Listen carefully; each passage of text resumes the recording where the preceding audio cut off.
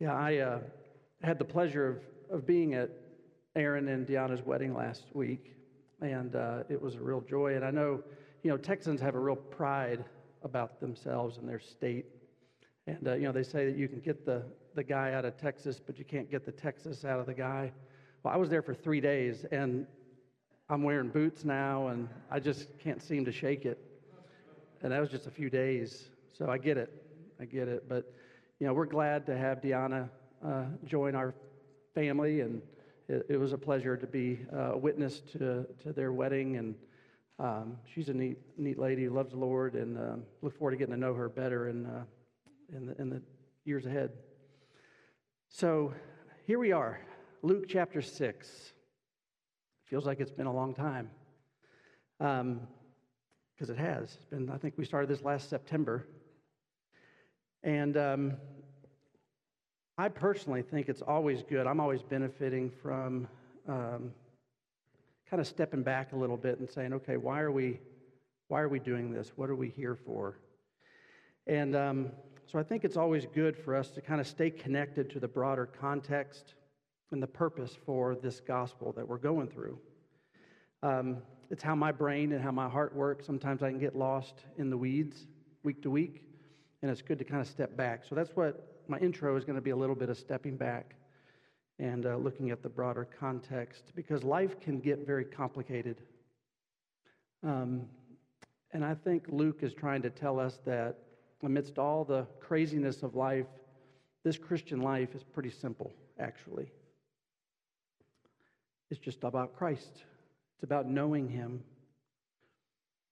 and being changed by Him. And at the very beginning of the book of Acts chapter 1, Luke summarizes the content of his gospel when he says, in the first book, speaking about the Gospel of Luke, O Theophilus, I have dealt with all that Jesus began to do and teach. So the stated content of this book is quite simple.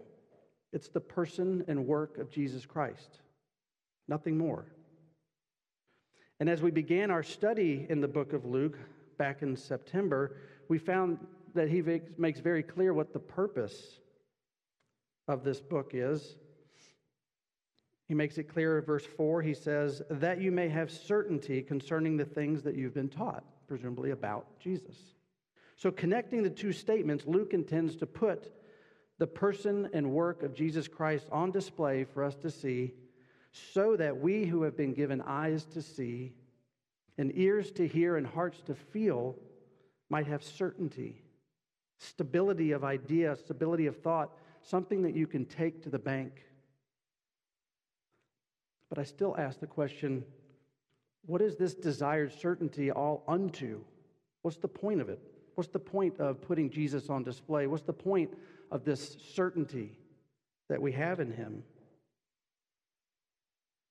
Practically speaking, whatever certainty that might come from Luke's gospel, his detailed, reliable account is meaningless unless it's unto something else. Otherwise, the truths that are presented are simply statements of facts that really aren't intended to have any impact on our lives. No real purpose, nothing beyond. It's just take it or leave it.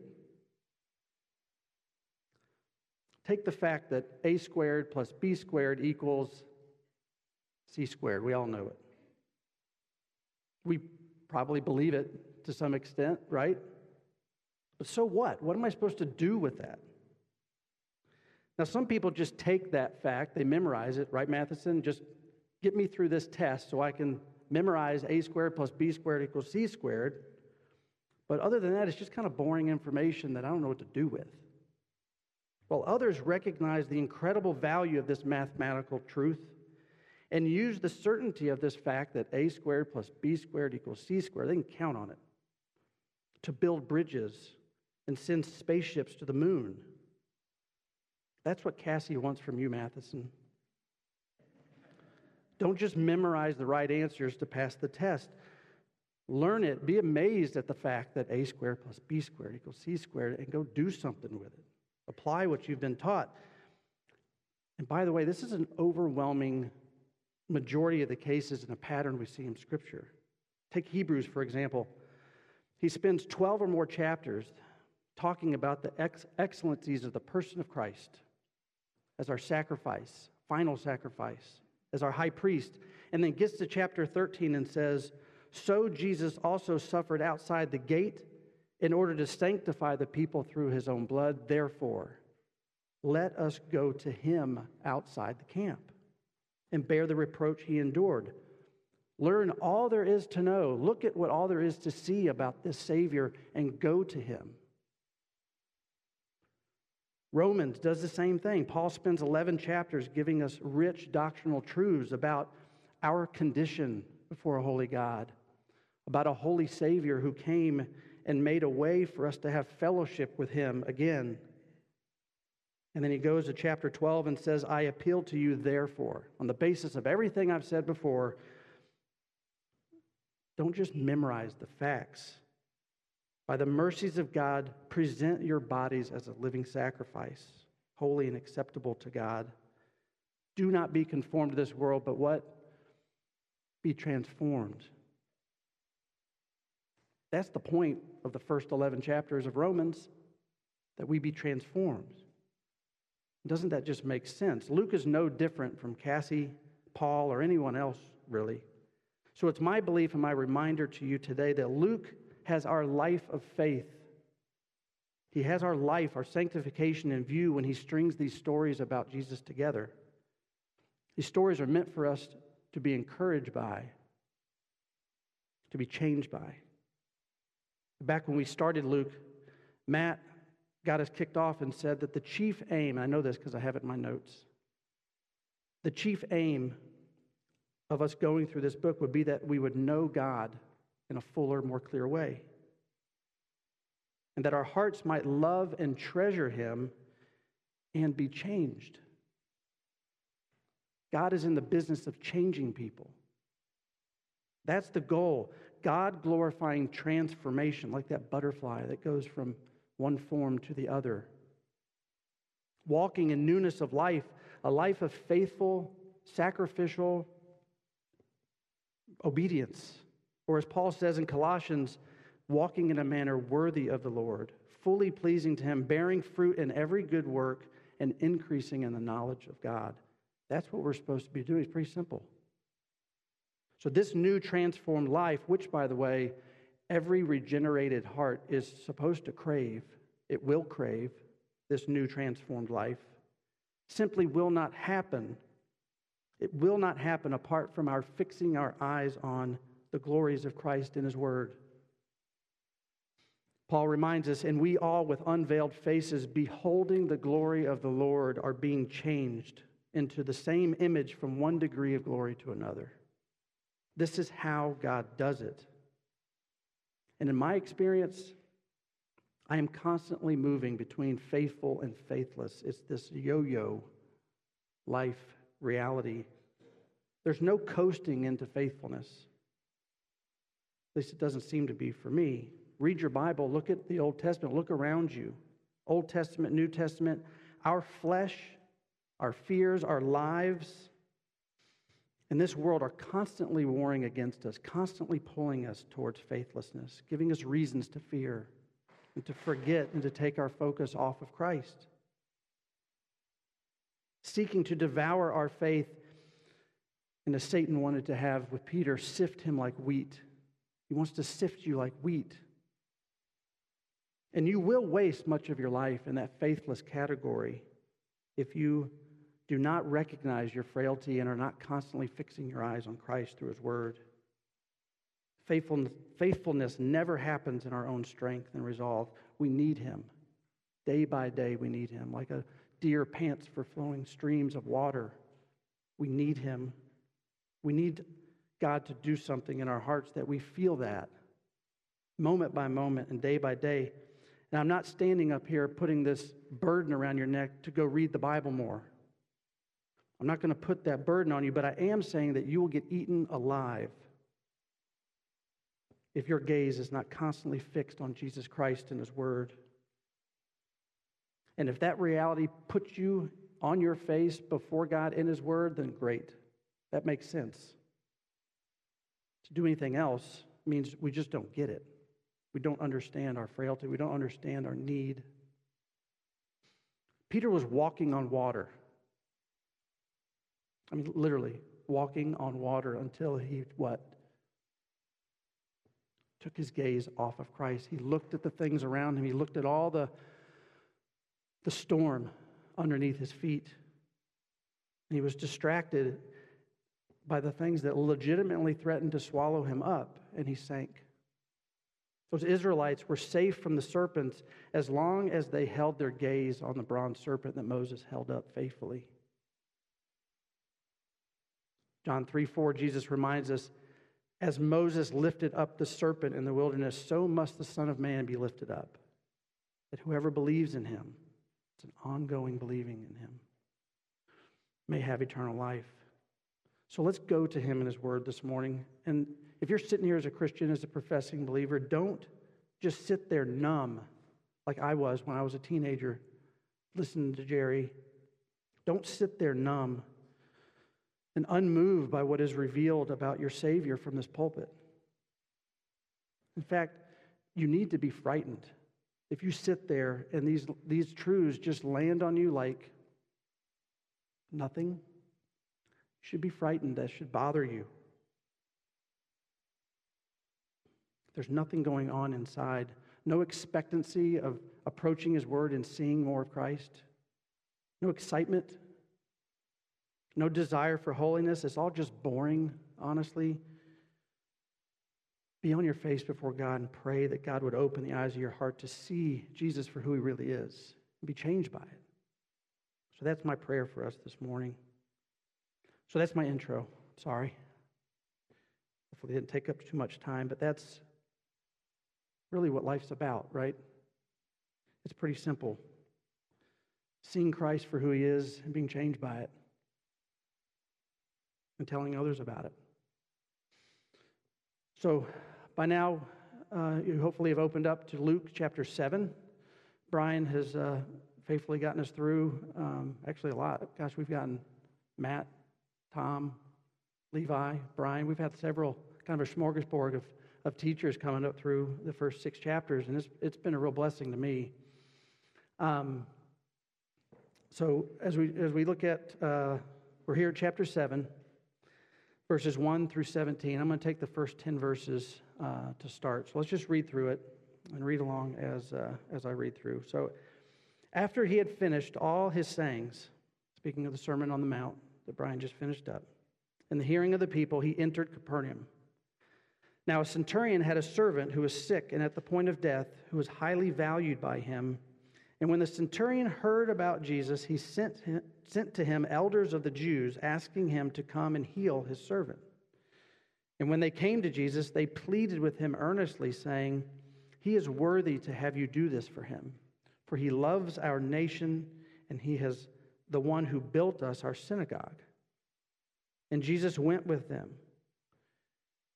When he was not far from the house, the centurion sent friends, saying to him, "Lord, do not trouble yourself, for I am not worthy to have you come under my roof.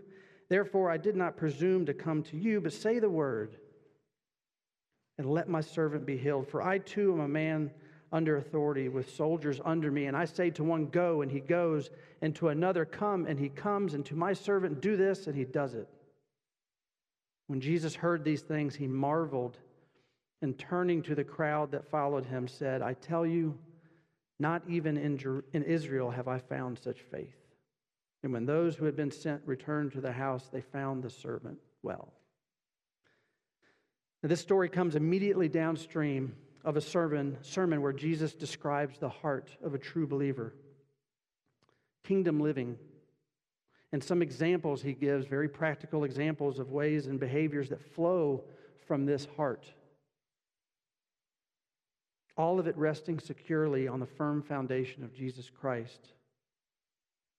So it's no surprise that Jesus would immediately illustrate. That's the way God works, right? You hear a sermon. How long does it take before there's a real life illustration or an implication that we face to put it to use? So it's no surprise that immediately after this, we're going to be introduced to a kind of faith like this. And at the same time, Luke is also going to highlight something about Jesus that we need to see, namely his authority. And that's the main point of my text this morning. My main point of this text is that Jesus has ultimate authority over life and death, and he answers to nobody.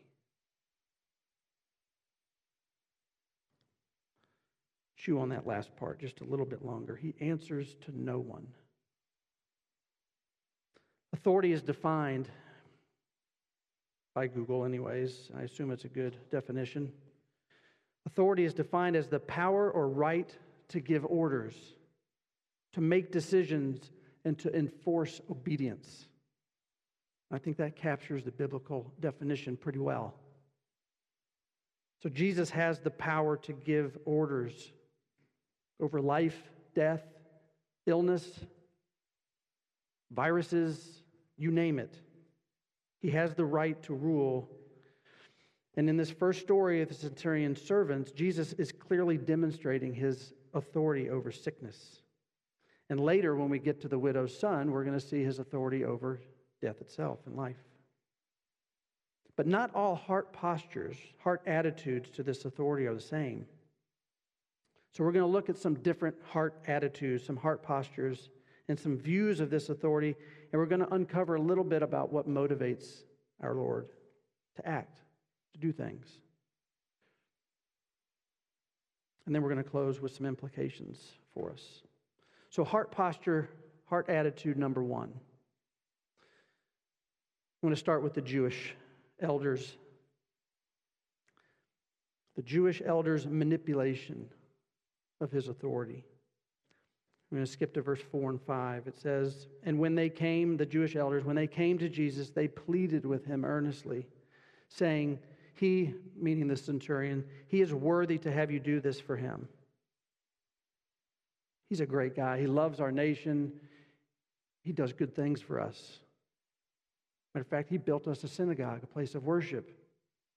He loves our nation, and according to these Jewish leaders, he was worthy for those reasons alone." But what was really at the heart of these Jewish elders? We know from a host of other texts that these guys were not in Jesus' camp.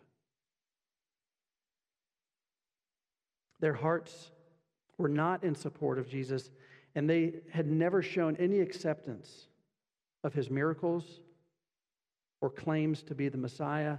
They were no friend of Christ. For them, the end game was not the exaltation of Christ in doing this miracle. They did not stand in humble submission to his authority, but rather they wanted to further secure this high-ranking centurion's love and support for the nation of Israel. No good Jew would ever have supported the notion that a Gentile dog could ever have a relationship with God. But they certainly enjoyed the perks of having this Roman on their side. So they sought to manipulate the authority of Christ for their own personal gain. In fact, most of these Jewish leaders felt like Jesus did these miracles in the power of the devil. But if it's a friend of Israel needs a miracle, by golly, we'll make it happen for him. Let's find him Jesus. He's able to do some pretty cool stuff. I don't care where the power comes from. Let's just get this centurion what he needs.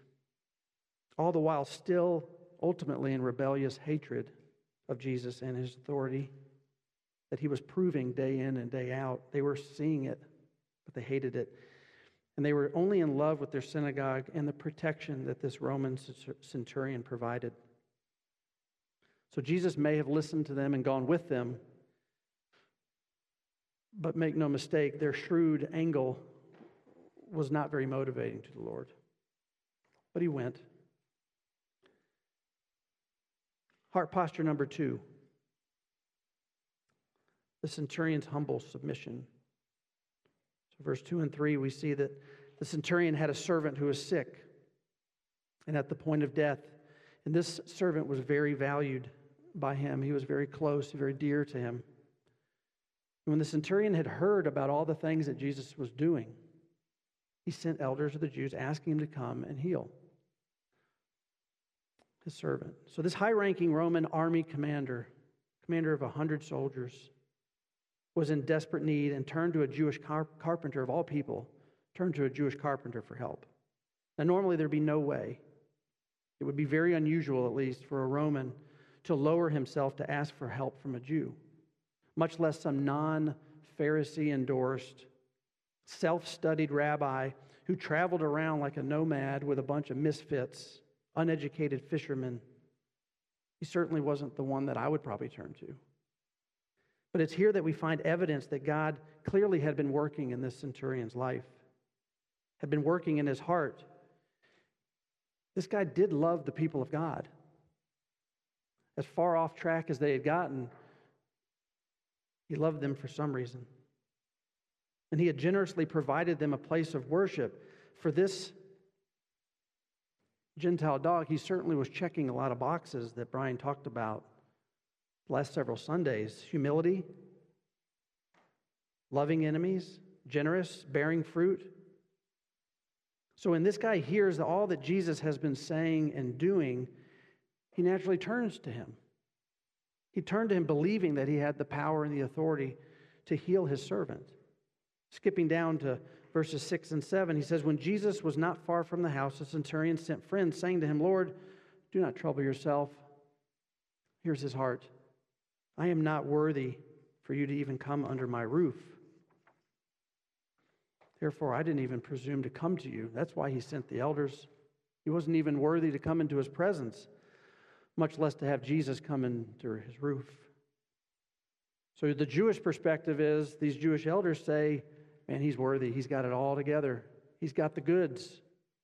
He's worthy for you to act. And yet the centurion, by his own admission, is not worthy. He's humble. He has a heart of brokenness before God and unworthiness, and therein lies an infinite difference. From the Sermon on the Mount and countless other places in Scripture, we learn that God desires hearts that are humble before Him, broken and contrite hearts that recognize they have nothing to offer an infinite and holy God. And they lack any worthiness to receive anything good from Him.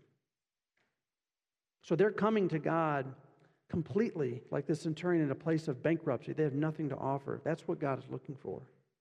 100% dependence on His grace and His mercy. And this is what we see in the heart of the centurion. I'm not worthy for you to come under my roof. But with this humility of heart, he also is a man who understands authority. Verse 8, I too am a man set under authority with soldiers under me, and I say to one, go, and he goes. They obey. He speaks, and these soldiers listen without question.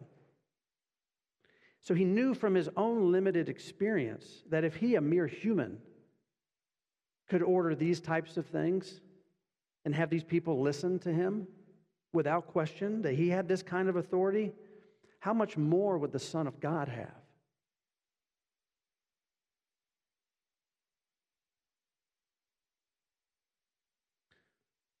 Abraham Kuyper has famously said, there is not 1 square inch in the whole domain of our human existence over which Christ, who is sovereign over all, does not say, mine.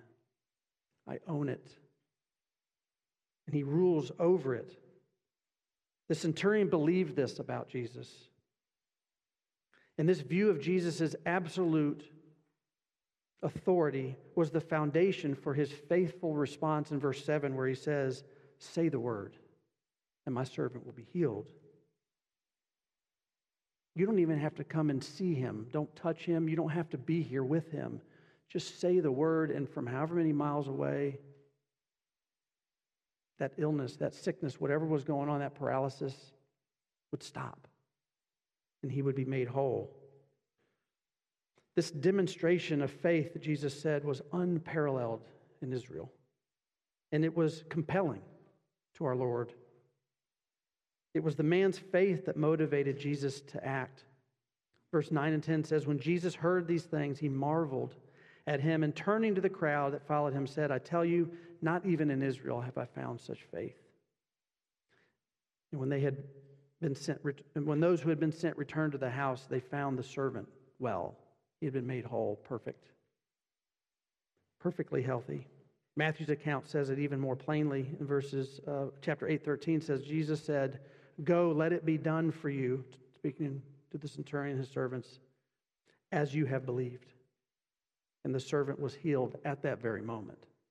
Just him saying the word healed his servant. Jesus has authority over all things, and he answers to no one. In this case, he was motivated to act by the man's faith. So now let's see what's going on with the widow's son. Verse 11, we'll read 11 through 17. Soon afterward, he went to a town called Nain, and his disciples and a great crowd went with him. And as he drew near to the gate of the town, behold, a man who had died was being carried out, the only son of his mother, and she was a widow, and a considerable crowd from the town was with her. And when the Lord saw her, he had compassion on her and said to her, "Do not weep." Then he came up and touched the bier, and the bearers stood still. And he said, "Young man, I say to you, arise." And the dead man sat up and began to speak, and Jesus gave him to his mother.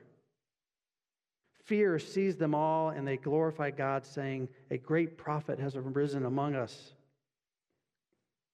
They had seen this before, or heard about it, read about this before, the days of Elijah and Elisha. And God had visited his people, they said. And this report about him spread throughout the whole of Judea and all the surrounding country.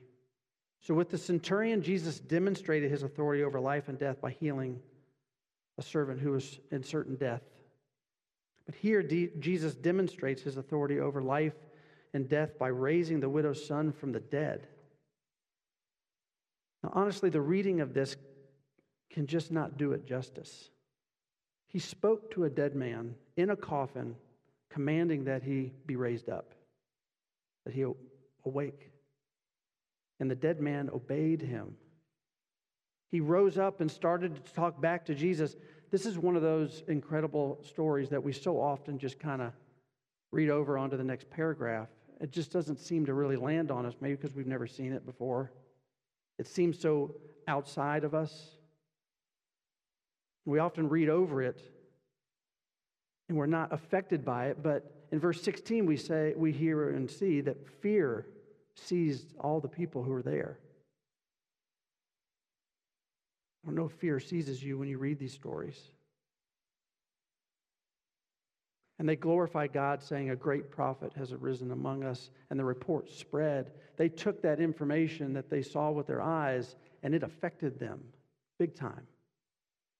You either see and feel the implications of this, or you don't.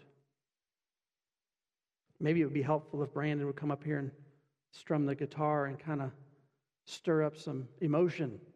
But how often do we just sit here and read this and nothing stirs in us?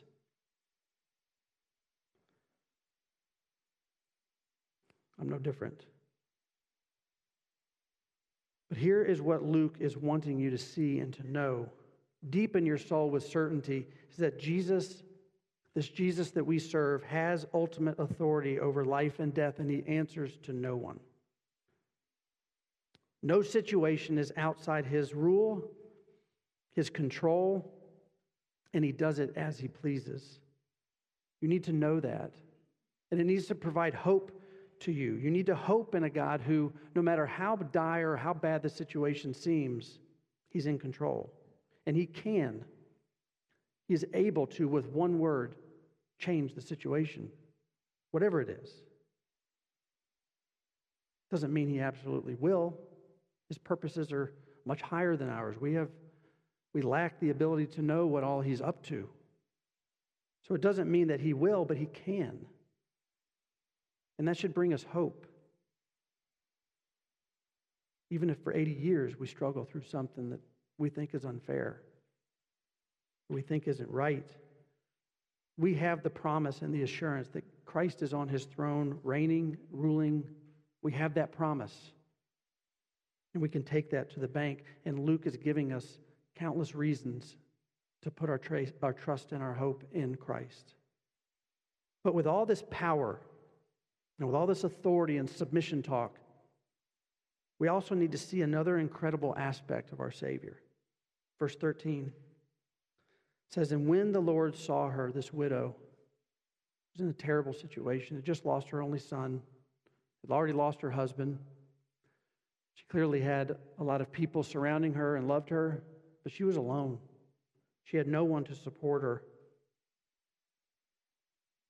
And it says, when the Lord saw her, he had compassion on her and said to her, "Do not weep."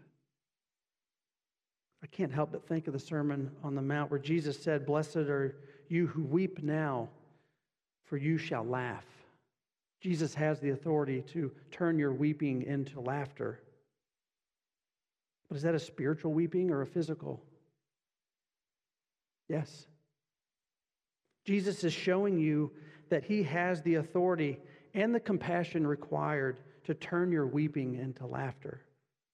He has the authority and the compassion required to raise the dead to life. Physically, yes. Spiritually, yes, all of it. Paul reminds us that all of the promises of God find their yes in Christ. 2 Corinthians 1:20. All of them. So trust in him. Sometimes the Lord is motivated to act by faith of the individual. We see that often in Scripture. And other times he is simply motivated out of his compassion, his mercy, his grace. And yes, there are times where he chooses not to act at all, and that doesn't make you faithless, nor does it make him mean. No matter what, we must remember that he rules and does so as he pleases and according to his purposes. He answers to nobody. A quote from Daniel, "At the end of the days, I lifted my eyes to heaven." Some of you know who said this. "And I blessed the Most High and praised and honored him who lives forever, for his dominion is an everlasting dominion. And his kingdom endures from generation to generation. All the inhabitants of earth are accounted as nothing. And he does according to his will among the host of heaven and among the inhabitants of the earth. And none can stay his hand or say to him, 'What have you done?'" It's an amazing perspective by a pagan king called Nebuchadnezzar. You should read the story if you're not familiar with it. God humbled him. He was a very arrogant, prideful king who was not very kind to the people of Israel. He hated God, and God humbled him by making him graze like a cow in the fields for years.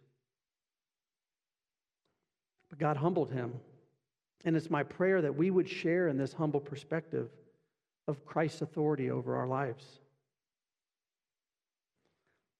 When we look at Jesus in the Gospels, that we would joyfully surrender and submit to this God that Nebuchadnezzar describes. I pray that we would trust him and that we would honor him as the Most High.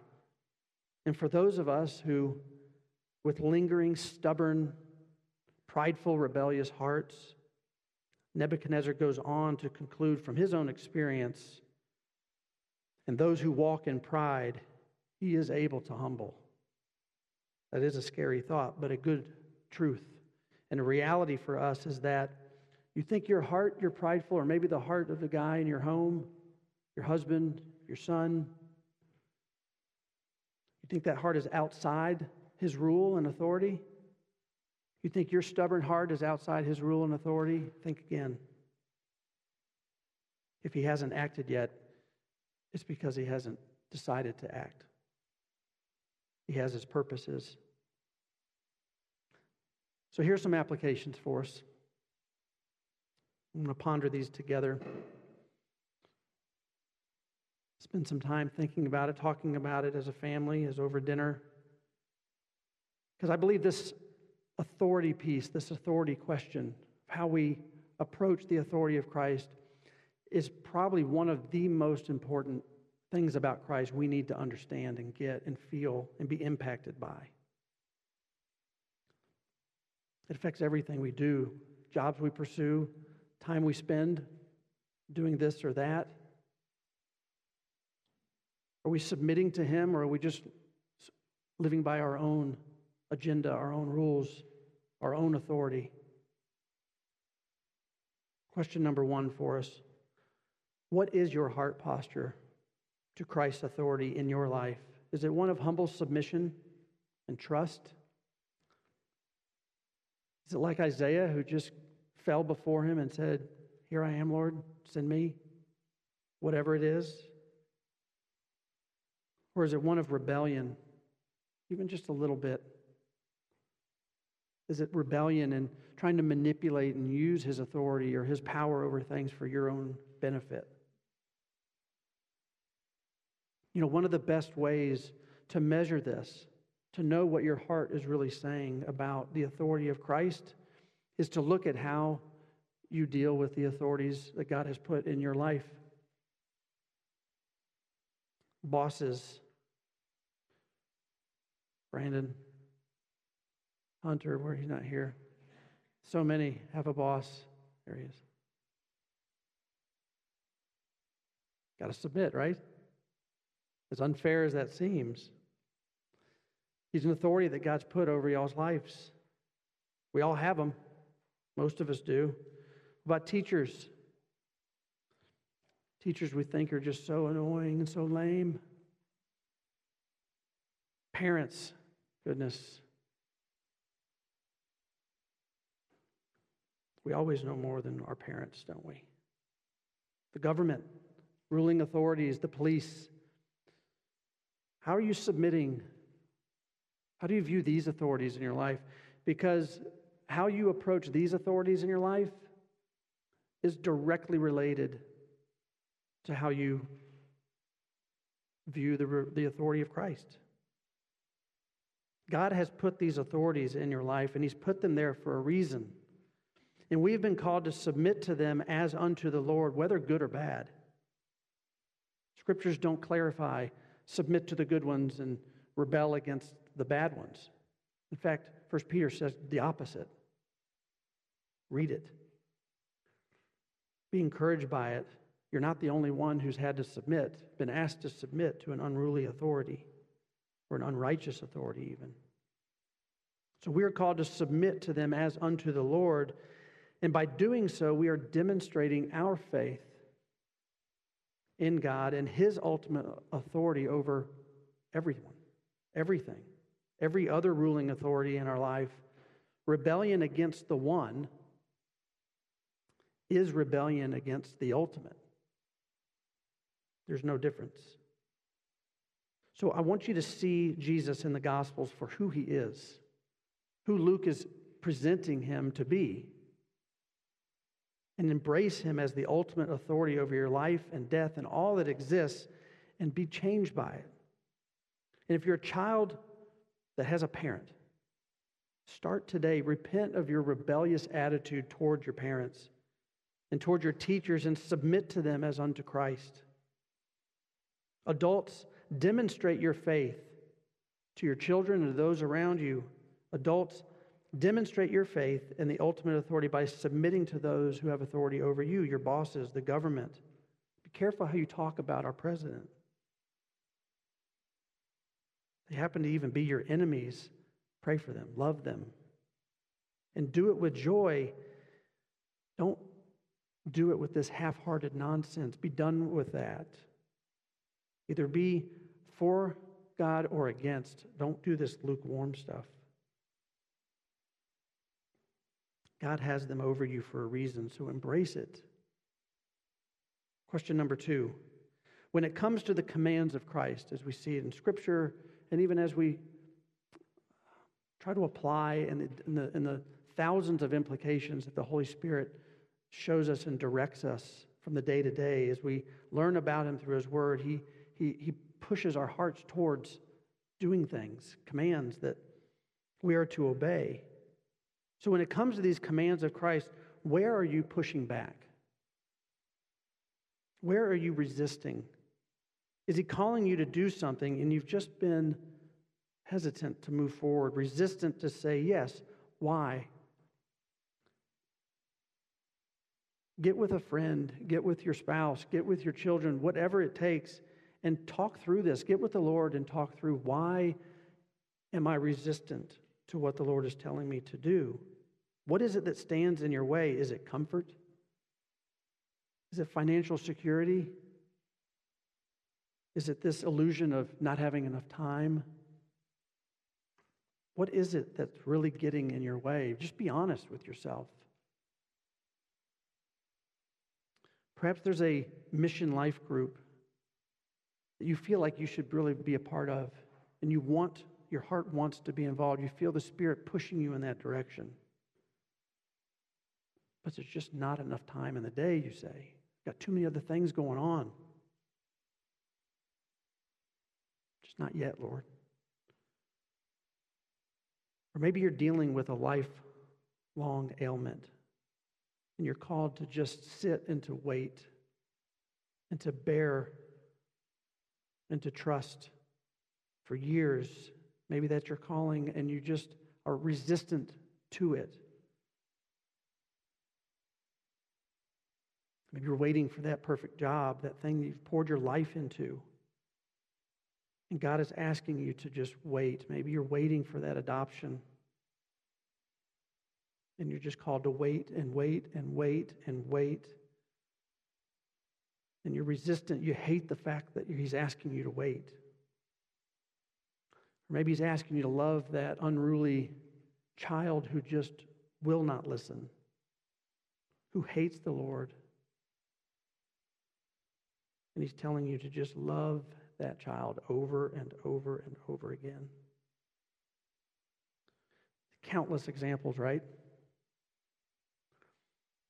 Maybe there's just a neighbor or a coworker that God has been just hounding you about. Go talk to him, go talk to him, go talk to him.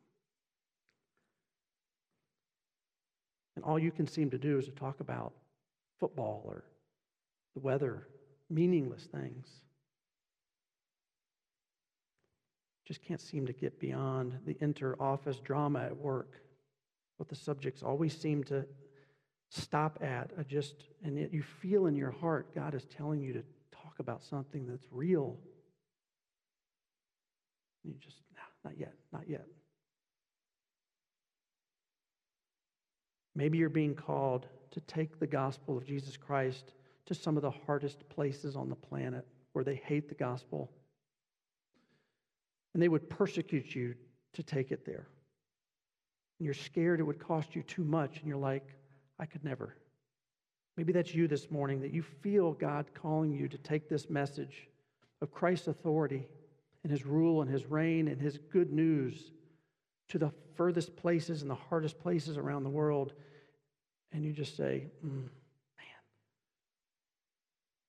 I love this life. I love the way this chair feels, and this bed would cost me too much to do that. Lord, surely you can send someone else. And in all these examples, you just resist, and you keep saying no or not yet. Not yet is no different than no. And I know this because if I tell my son to take out the trash, any one of those sons over there, which I often do, every week I ask them to take out the trash. And they tell me, basically, they don't use words, but they say, not yet. That's still disobedience, right?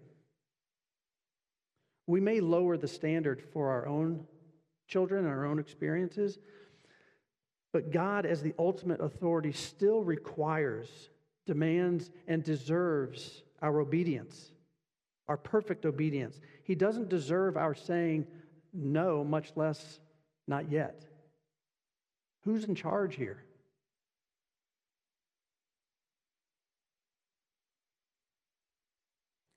Anything else besides yes, send me.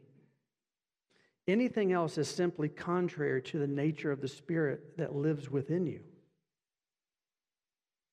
And I'm not saying you need to try harder to obey. Be real with yourself. But I am telling you that to say no to God or not yet is inconsistent with who you are in Christ. You should not be at peace with telling God no. He is the ultimate authority. And if a Gentile centurion can tell his soldiers to go and do this and do that, and they go and they obey, how much more the God of the universe, the God of all creation, tell you to do something, tell me to do something, and we say no. It's inconceivable.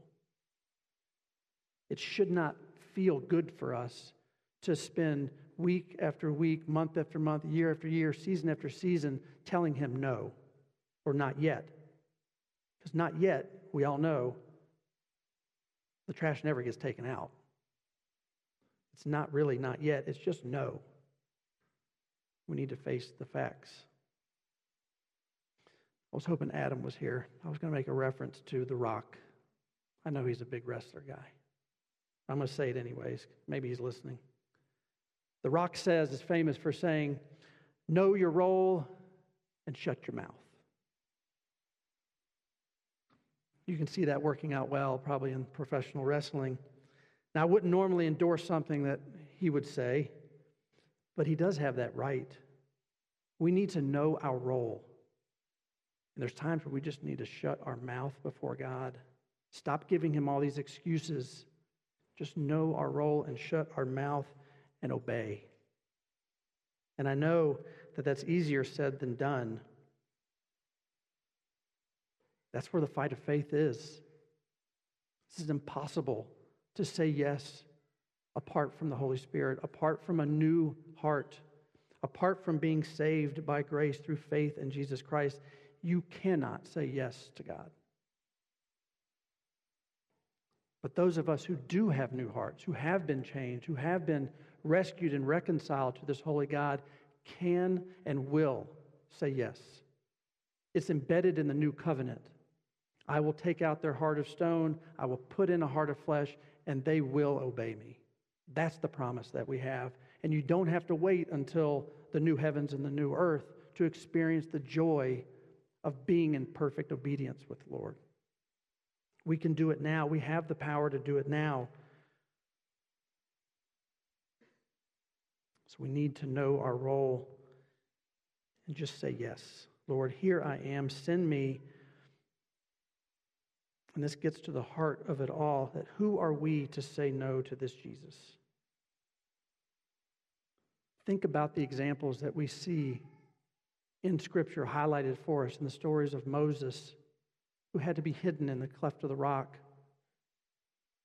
Otherwise, he'd be consumed. He could not look at his face. This is the God we're talking about here.